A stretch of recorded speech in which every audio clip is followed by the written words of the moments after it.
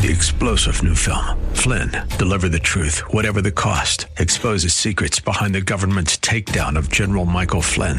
Flynn knew what the intel world had been up to. He ordered the first audit of the use of contractors. This set off alarm bells. He told the truth. He was the most dangerous person for Donald Trump to hire. They had to get rid of Flynn.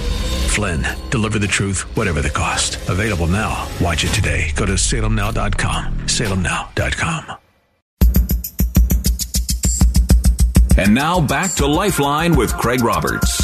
Welcome back to Lifeline. Craig Roberts, along with some very special guests today in studio, including Ronnie Habor with Living Waters Village of Borneo and Pastor Leighton Sheely, senior pastor at Church of the Highlands in San Bruno. Gentlemen, let's pick up the conversation where we left off just prior to the break. Now, ironically, Scripture talks about sharing the gospel into Judea, Samaria, the uttermost parts of the earth. Certainly, Ronnie Habor's piece of property down there would qualify as the uttermost parts. But if we start with the premise that Judea is at home, it's the backyard, it's El Camino Real in San Bruno, and then we move on from there, then our heartbeat and our passion for missions work should be as vibrant as it is the desire to want to help the next door neighbor who's just gotten that cancer diagnosis and doesn't know Jesus.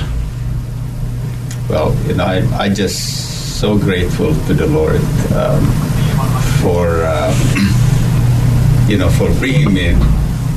bringing me to Church of the Highlands, and this is my 40th year at Church of the Highlands, and for the most part of it,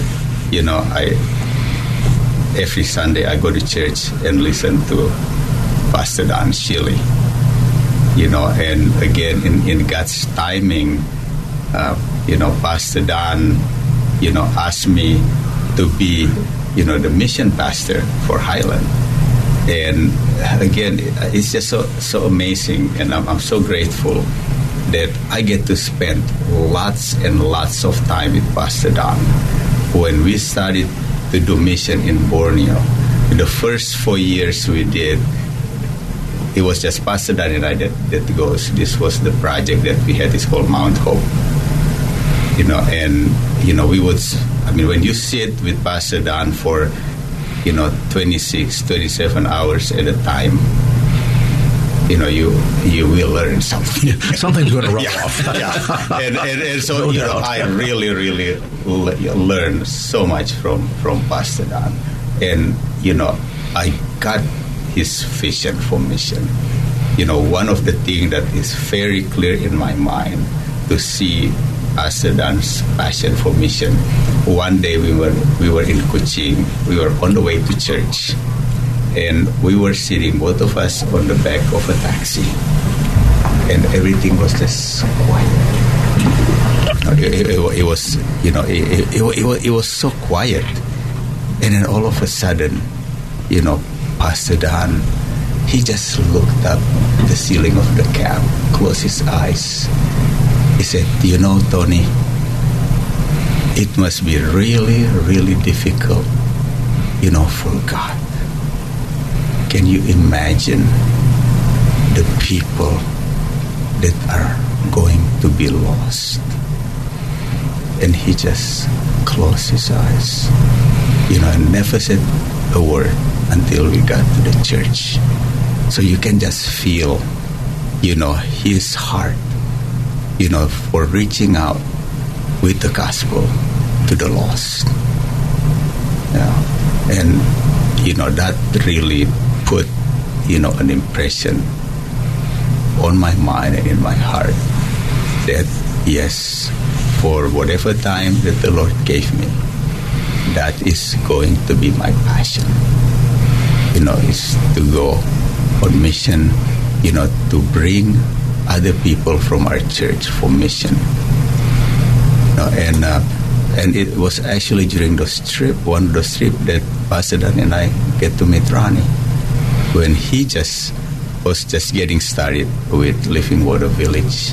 So, for me, it's, I'm just like going to burst over, with thankfulness, to God, and and I keep, whenever I preach or I talk to the young people, I said, just remember, the Bible is a very complicated book.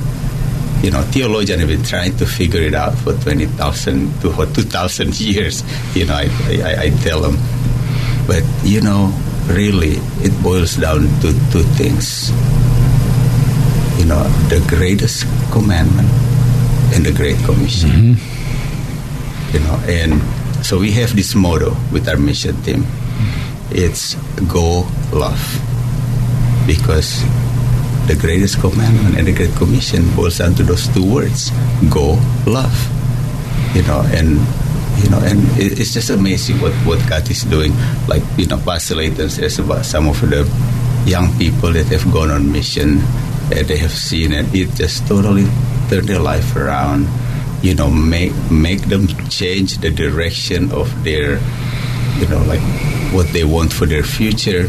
I was just sharing with Pastor Layton, last night that actually at lunch yesterday with Pastor Rani, several of the young people, that went on the mission, and saw the needs, especially the medical need, came back and went to nursing and went to medical school, went to take up dentistry, just like that.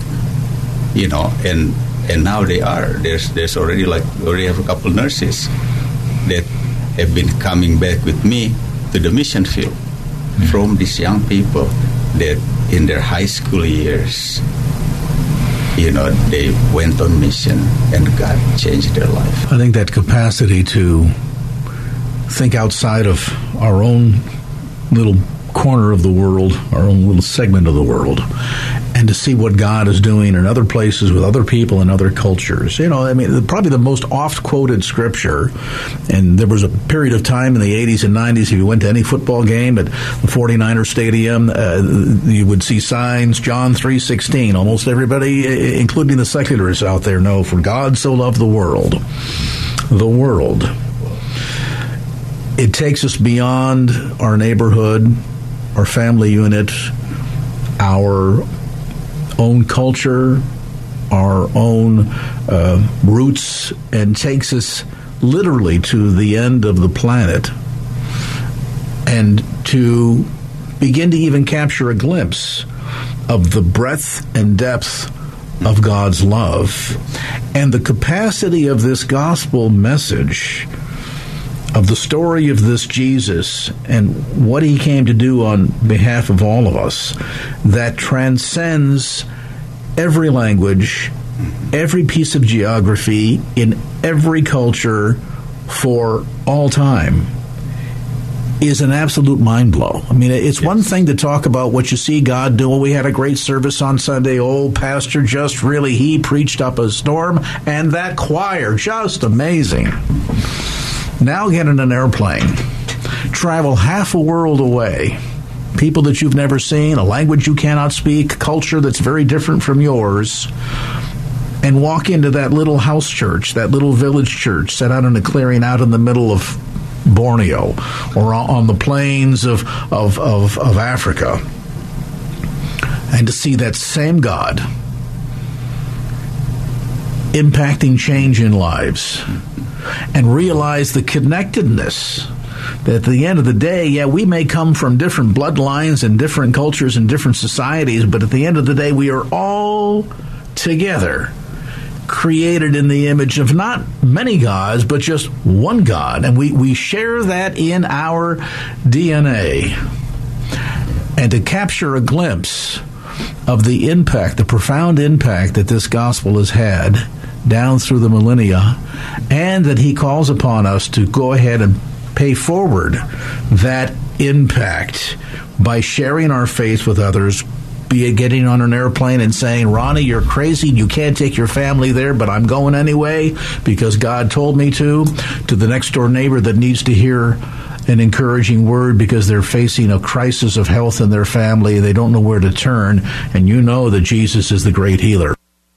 Pastor Leighton Sheely from Church of the Highlands, San Bruno, along with Ronnie Habor from Living Waters Village in Borneo, my special guests on this special edition of Lifeline. A brief timeout, back with more as the conversation continues. And now back to Lifeline with Craig Roberts. Welcome back to Lifeline. Craig Roberts, along with some very special guests today in studio, including Ronnie Habor with Living Waters Village of Borneo and Pastor Leighton Sheely, Senior Pastor at Church of the Highlands in San Bruno. Gentlemen, let's pick up the conversation where we left off just prior to the break. Now, I want to just kind of have listeners gain a perspective on this potential profound impact that each and every one of us can be a part of. Maybe we're not going to get on the plane and go to Borneo. Maybe we're not going to travel to the Ukraine and set up a Bible college. But we go to work every day. We have a word or two with the person at the cash register that checks us out at Safeway, or the cubicle mate in our place of work who's going through a difficult time in their marriage relationship right now, and God can uniquely give us a word of hope and encouragement. You know, to your point, Pastor Sheely, earlier, you were talking about just the desire to make ourselves available and for God to speak in us and through us. Doesn't mean that you have to be have the ability to be the perfect apologist and have Scripture from Genesis to Revelation memorize and be able to instantly give a counter response to the person who's the atheist, who's the Mormon, who's whatever. But instead, just simply in our faith experience, be bold enough to trust Him, to go out on a limb, to move beyond our comfort zone, and give God an opportunity to love others through us. I would imagine this world would look very different if more of us were willing to do just that. I think it would be great. I've come to the conclusion nobody's going to end up in heaven because they lost an argument. You know? Well put. So, there are some people who they have an expertise for being able to present evidence to support a particular side, but that's a specialty, and we as Christians can express our interest in and our concern for others just very simply by, you mentioned, going to the grocery line or whatever the case might be. You might say to the person across the counter or across the table or on the bus or whatever it might be that, listen, I just want to know that I'm doing something. I'm praying for somebody every day, and I was wondering if there's something I can pray for you about. And it's non-confrontational. It does bring the attention to spiritual matters, and that's important because people just go through day after day constantly being distracted by the things of this world and not the things that are eternal and spiritual and so forth. And it opens up the possibility of somebody sharing. Now, they might reject it. That's fine. But what we have found over the years is that most people, if somebody offers to pray for them, that opens up people's hearts. I just found out I've got cancer, or somebody in my family does, or whatever the situation might be, and gives an opportunity just to connect with people. And so I think that it'd be great if Christians would, and that requires getting outside of our comfort zone, even just making the initiative. Is there something I can pray for you about? Get a little out of our comfort zone and open up with people and start these conversations that have to do with reality and spiritual reality. It's easy to encounter the waitress who seems to be in a rush, short-tempered, got out of the bed on the wrong side sort of scenario, who maybe got out of the wrong side of the bed because she just learned that her son has been arrested for drug possession and she's beside herself, or that her father has been diagnosed with stage 4 cancer. And in that instant, instead of criticizing or getting ready to go back to the office and tell your coworkers, boy, that waitress up at XYZ restaurant, she was really in a foul mood today, instead to stop and say, anything I can, I love to pray. I pray every day. Anything I can pray about for you?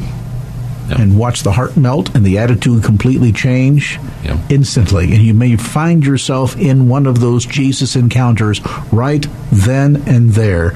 Or you may not have a prepared script, but God will give you the words to bring hope and comfort that could become a life-changing encounter. They often say, well, the problem with some folks who have never come to Jesus is because they've either met a Christian and didn't like the experience, or have never met a Christian. How many of us spurn the opportunity to be used as a vessel that God can love others through simply because we're either not willing to take the risk, not willing to step out in faith, not willing to allow a little bit of the trust factor and say, God, I don't know, and I admit that I don't know, but you know everything, so here we go. Roll up our sleeves and dive in.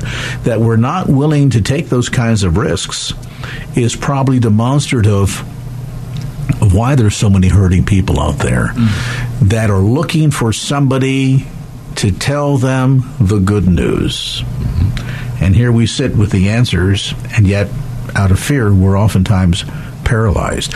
As our time begins to wind down, Pastor Tony, in your years of ministry and in looking at the way in which missions work at Highlands is not a one-time-a-year event, it's not an afterthought, it's literally baked into the DNA of Church of the Highlands. And as you've watched young people go off on missions trips, maybe begrudgingly, and came back with a completely different attitude. Well, how, in your mind, does that impact not only the ministry of Highlands, but individual lives?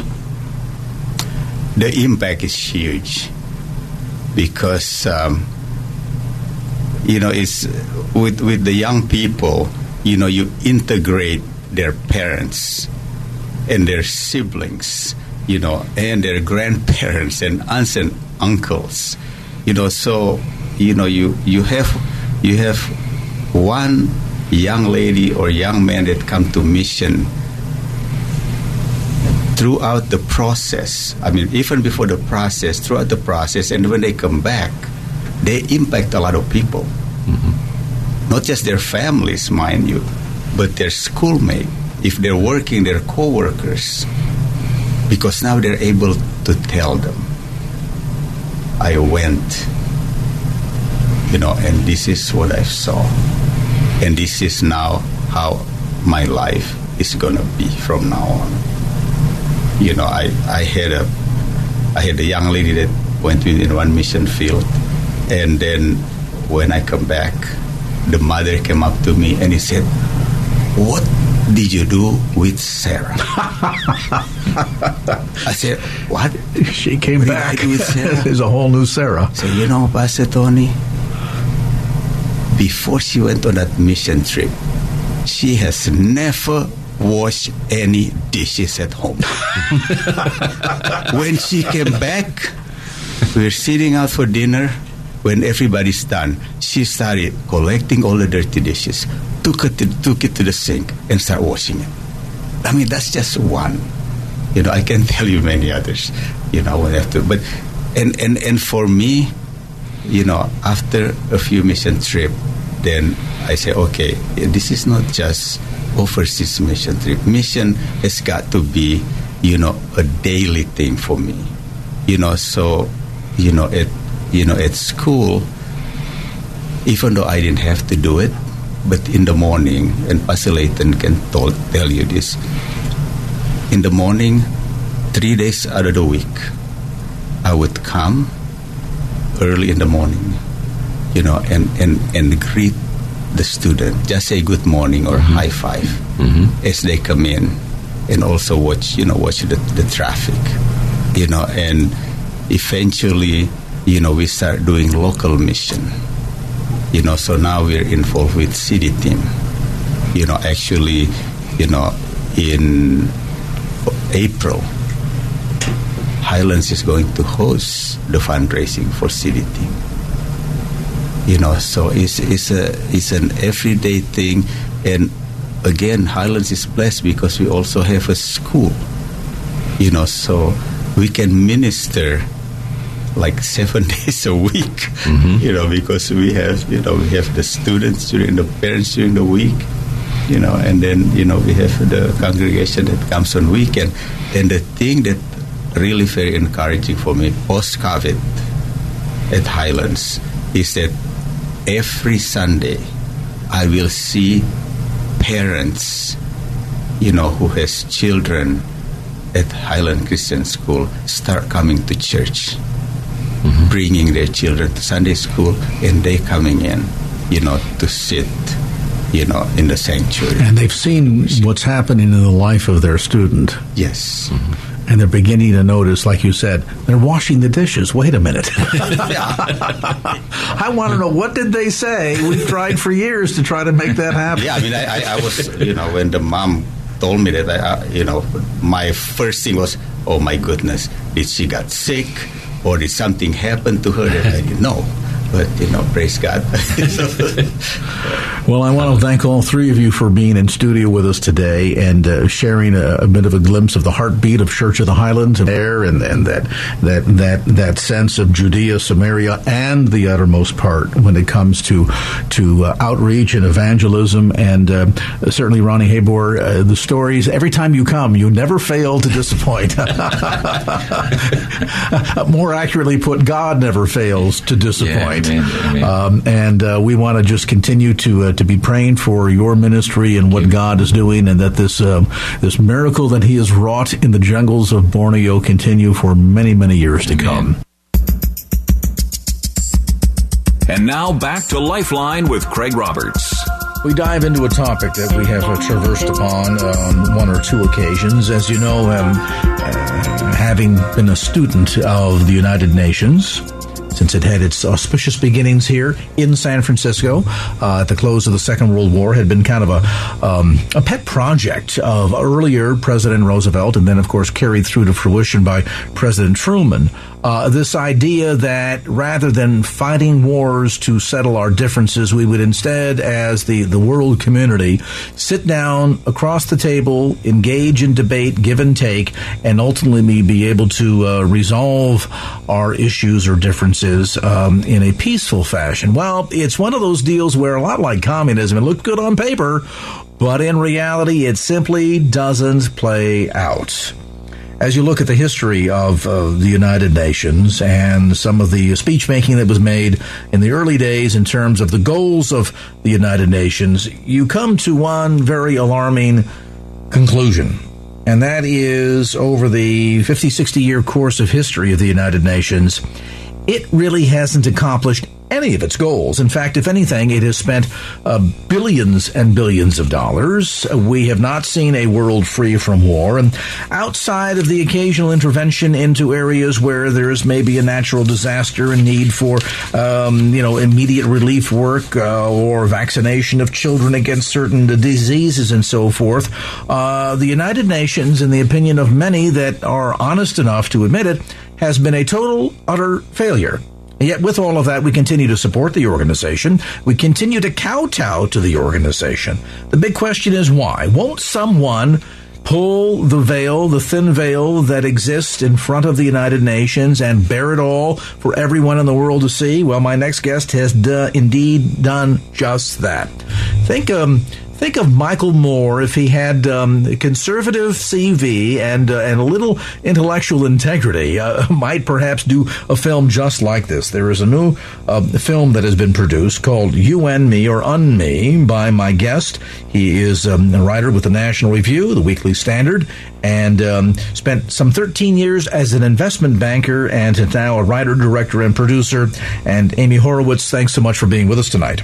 Oh, it's my pleasure. How you doing? I'm doing well, thanks. Now, first, I gotta say though, just so you know, I was up at 5 a.m. to do Fox and Friends. This is my 24th interview today, and I've had a couple cocktails, so I'm going to really try to dig deep and bring it for you, Craig. All right, we're going to count on that here. The last big push of energy here, Amy. First, out of curiosity, your background as an investment banker, how did you become a filmmaker? And of all topics, why dive into what goes on behind the scenes at the UN? Well, you said it really well in your introduction. I was actually watching, it's funny you referenced Michael Moore. I was actually watching a Michael Moore film one Saturday night in my apartment, and I'd seen it before, so I started drifting off, and I started thinking about the UN for some reason. I couldn't tell you why. And I was thinking about, the bias against Israel. I was thinking about the Rwandan genocide, the Sudanese genocide going on right now. And whose role is it to put a stop to these things? Whose role is it to protect human rights? And it was an obvious answer. The role, it's supposed to be filled by the United Nations. Mm-hmm. And clearly hasn't done that. And I felt two emotions. First of all, I felt infuriated. And I also felt very small, and I felt very powerless. I had this really big issue here, and who really cares what I have to say? My kids don't care what I have to say. So I thought, I'm not going to get this point across. And I felt very powerless and upset about that. And I looked over at the screen, and I saw, the Michael Moore film. And I saw, say what you will about his politics. The man knows how to take what was a staid medium, documentary, and make it interesting and accessible and entertaining. So that's the model I wanted to follow. It was really important to create sort of a very entertainment-based documentary, and then also explain to people why the UN has failed us so badly. This is kind of like the ending to The Wizard of Oz, isn't it? In the sense that, we work our way down the yellow brick road with all these great promises of all the wonderful things that the wizard is going to do, and at the end, the curtain gets pulled back, and we find that it's, the short little mustachioed, bearded man who really isn't a wizard at all. Is that a fair comparison to the 50, 60-plus year history of the UN? Not only is it a fair comparison, that's our poster. Our poster is me walking down the yellow brick road, and the background, in the foreground, you have the ominous-looking United Nations, because it's exactly the way you framed it is exactly right. And I got to tell you, I've not seen the poster, so that's a stroke of genius on somebody's behalf. It is indeed. And by the way, marketing people didn't like it, so now I view it as backup on why it was a good idea. Google back and say, this one talk show host in San Francisco came up with the idea without even seeing it. So there you go. Go to print. I got to tell you a quick story, because perfectly, it is very much the Wizard of Oz. Years ago, I had the opportunity to travel to East Africa. And I was in a neighboring country. I don't want to say which one, but I was in a neighboring country to the disaster that's been going on in the Darfur region. And we got up near the border, and there were some discussions that took place with some of my hosts about what had been going on, and their passion was, please take this story back to America. Please take it back to the West. They need to know what's happening. We have kidnappings going on. We have outright genocide taking place. We have modern-day slavery. And we took note of the fact, this group of broadcast journalists that I was with, that there seemed to be, along the border region there where this activity was taking place, a fair amount of presence of the United Nations and the UN peacekeeping forces. And there they are in the white trucks with the black lettering on them. And one of us in our group was, I guess, ignorant enough to ask what seemed to be an obvious question, and that is, well, if the UN is already here, you already have peacekeeping forces here, why don't they step in and do something? And the answer that came back, Amy, has haunted me to this day. The answer that was provided us by some African national leaders was, well, it seems to us, in so many words I'm paraphrasing here, that the UN just doesn't know what side to be for and what side to be against. That says it all. I mean, there's a line in my movie which says they have a hard time determining who is the aggressor and who is the victim. All right, same basic idea here. And of course, we were appalled by this. So what do you mean? It seems to be so clear to the outside observer, and yet there they are, largely lethargic, incapable of making a decision to stand up for what everybody else seems to be clear on as to what's the side of righteousness. You want me to tell you exactly how that came to be? Please. It's very simple. I mean, it's frightening, but simple. there are two UNs, and they're two sides. They're two different sides of the same coin.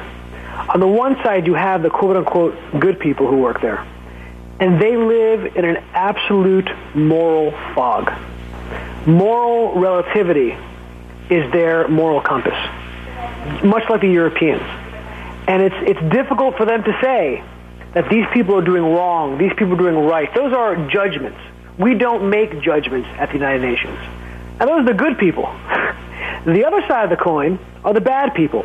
These are the people who populate the UN who come from these rogue regimes, the Sudanese bureaucrats, the Iranian bureaucrats, the North Korean bureaucrats. And these guys are actively trying to move the UN in a negative direction. So that's really what it comes down to, that the best people there have no moral compass. And if you don't have a moral compass, you can't determine who's right, who's wrong. Well, in fact, some kinds of bizarre world where right is wrong and wrong is right, as in the case of the State of Israel and how they treat them. You cite an example. You talk about an interview that you had, and you had a chance to meet with a number of folks. Some were happy to see you. Others didn't know who you were, probably just as well. You had a conversation with a Sudanese ambassador on the very topic that I touched on, the genocide in Darfur. When you interviewed him, what was his response as to why this was happening? Climate change. Climate change. It's too warm there, and that's the reason why people are being kidnapped. Girls as young as 8 and 10 years old are being sold into sexual slavery. That's because of climate change. If only we showered all of Darfur with the disc of inconvenient truth, we would solve the problem. Or as I say in the movie, if we just drive Priuses, there'd be no more people hacked to death in Darfur. We're going to come back to more of our conversation. Find out, too, where you can see a copy of UNME, U-N-Me, by writer, director, and producer Amy Horowitz. We'll get to that part of the conversation and more as this edition of Lifeline continues.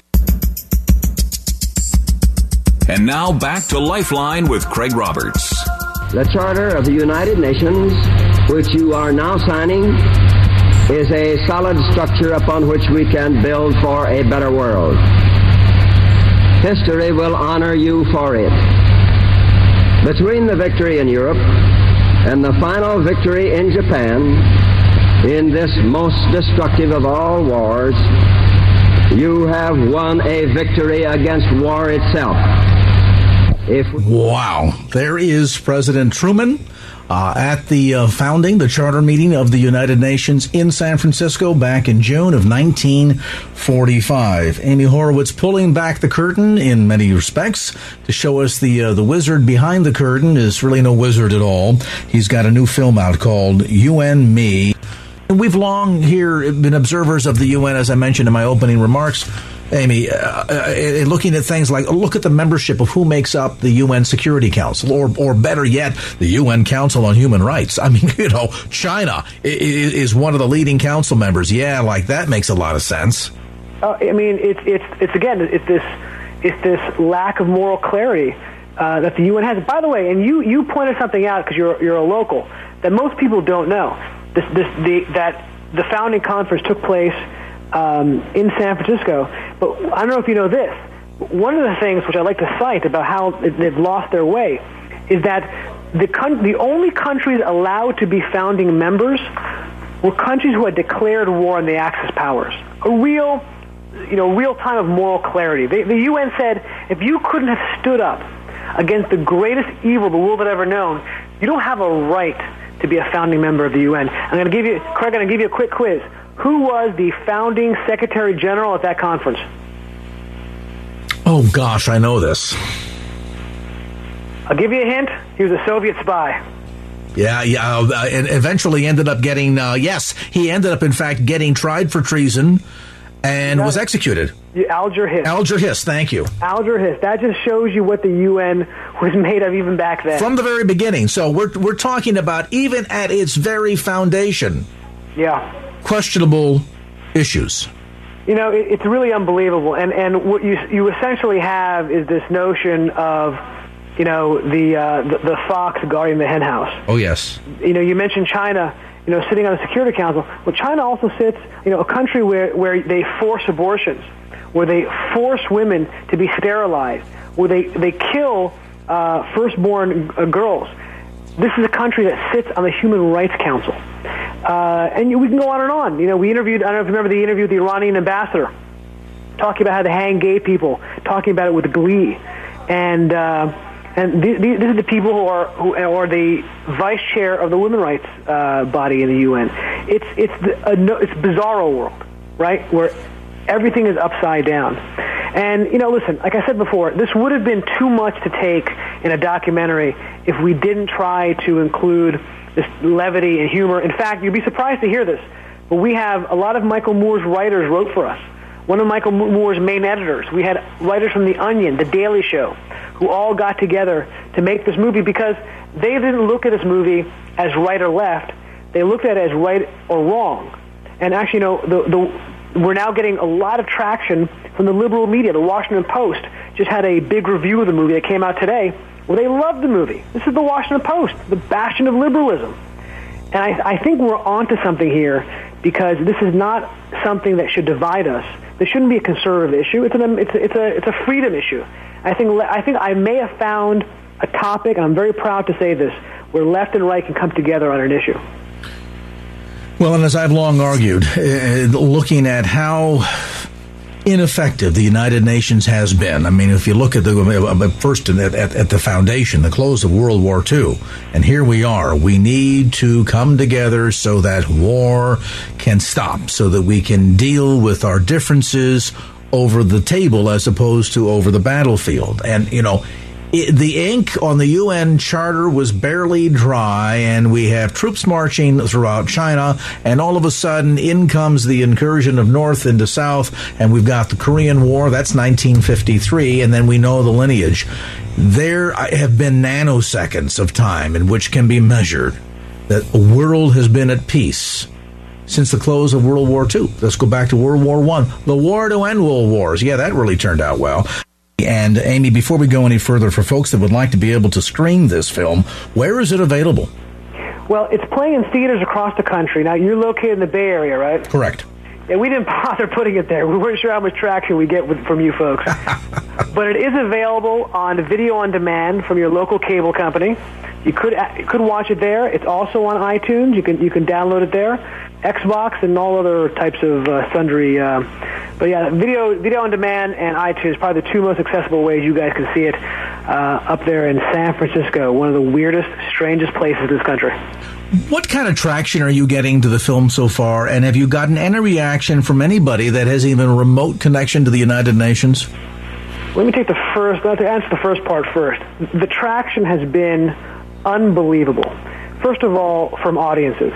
We have now done dozens of studio test screenings, and we've shown it to liberals, conservatives. Now, we knew conservatives would like this movie. That was a no-brainer, and of course they do. But what I was surprised to see was that people who had filled out a form going in saying that they have, people who wrote in a form saying that the UN is doing either a good job or a great job, when they came out, 70% of those people said that they have completely changed their mind about the United Nations. A really powerful statistic that I'm very proud of. And in terms of traction from the press, listen, we're doing all, like I said, Fox and Friends today. I'm doing Hannity this week. I'm doing Bill O'Reilly this week. We're doing all the Fox stuff and the Glenn Beck stuff and all that stuff. That we knew we were getting. But I'm shocked as to the level of people's interest in the mainstream media. The Washington Post, Chicago Sun-Times, LA Times, Daily News, they're all doing feature stories on me in the movie. They're all obviously reviewing it, but they're also doing feature stories. We're on CNN, MSNBC. I mean, really tremendous amount of Access Hollywood. I mean, I can go on and on. The mainstream media really has, and I'm really touched, taken a shine to this movie, and they don't see this as a conservative movie. They see this as what the truth is, what the reality is, and I'm really proud of that. Well, and as you articulated earlier, when you get down to the core, look, whether you lean right or lean left, that isn't the point of this film or the issue of taking to task what has been the absolute utter failure of the United Nations at every single point within the Charter. It comes down to really ultimately a question of not right or left, but right or wrong. That's the perfect way to put it. And I think that, listen, I'm proud that conservatives have rallied around this issue first, and this was a big issue for us for years. And I'm just glad the left are coming aboard now. It doesn't matter to me they weren't with us before. They're with us now. And I think that this is in our highly partisan and vitriolic political atmosphere that we live in now. It's really nice to see us come together on an issue. I think that's an amazing thing. I have long argued that it has been high time for many years now for the UN to get out of the U.S. and the U.S. to get out of the UN. I mean, let Moscow host the thing, or Beijing if it likes, but at the end of the day, it has failed at utterly every single point in the charter, and we have spent billions and billions of dollars, and particularly the U.S. I mean, we are the largest single contributor. What is the number, Amy? It's like 8 or 10 or $12 billion a year we have to give them? 2010 was $8 billion. They say 2011 will be over $10 billion, and it's almost going up like a hockey stick. And it's 25% of their entire budget, which brings me to another point. Here's what we are. We've become enablers of the UN. We can, and it's not, again, it's Republican administrations, it's Democratic administrations. We've continued to give these guys checks and not say, hold on a second, before I give you this hard-earned money from American taxpayers, maybe we ought to have a little bit of accountability. Maybe we should have some transparency. Maybe we should have some standards, some pretty basic stuff. And we've never done that. And I think that we have an opportunity now to do exactly that. I think Congress has become more bipartisan on this issue. I've seen for the first time Democrats also fed up with the way the UN is treating Israel, the way the UN is going against our interests. And if people see this movie and they're animated by it, and I think they will be, what they got to do is they got to call their congressmen. They got to call their senators. I know it sounds trite. It may even sound empty. I promise you guys it's not. They take what their constituents say. And I think we need to do that. And I think if we do that, we may have an impact. Especially during an election year. You know, at the end of the day, it's like paying for a membership fee to a gym that you never go to. If you go to, you never spend any time on the machines. You never lose any weight. All you're doing is spending money and getting no results. Check it out. You can get details again as to where to find it. And he mentioned iTunes, other places. Unmovie, UNME movie.com. That's unmemovie.com. Our thanks to writer, director, producer Amy Horowitz. Amy, in a compelling conversation, as compelling as the film is, and for a guy who's done 26-something interviews in one afternoon, you did a great job. Well, that's going to do it for this edition of Lifeline. Thanks so much for being with us. And if there was anything you heard on today's show that you'd like to hear again or share with a friend, grab a copy of the Lifeline podcast. Simply log on to KFAX.com. That's KFAX.com for the Lifeline podcast. Our producer is Wanda Sanchez. I'm Craig Roberts. Till next time round, remember, just don't keep the faith. Get out there and share it and make it a great evening. So long. Opinions expressed in the preceding program do not necessarily represent the views of the ownership, staff, or management of KFAX. Copyright Salem Communications, all rights reserved.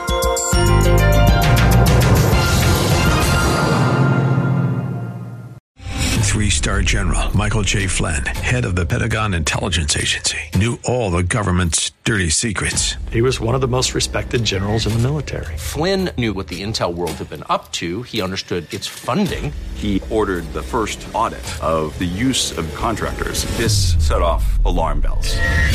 The explosive new documentary, Flynn, Deliver the Truth, Whatever the Cost, uncovers the facts behind this scandal. Flynn told the truth. He was the most dangerous person for Donald Trump to hire. I find out the worst enemy that I'm going to face in my life is right here in America. They took my assessment and they wanted me to change it. And I was like, I'm not changing it. They had to get rid of Flynn.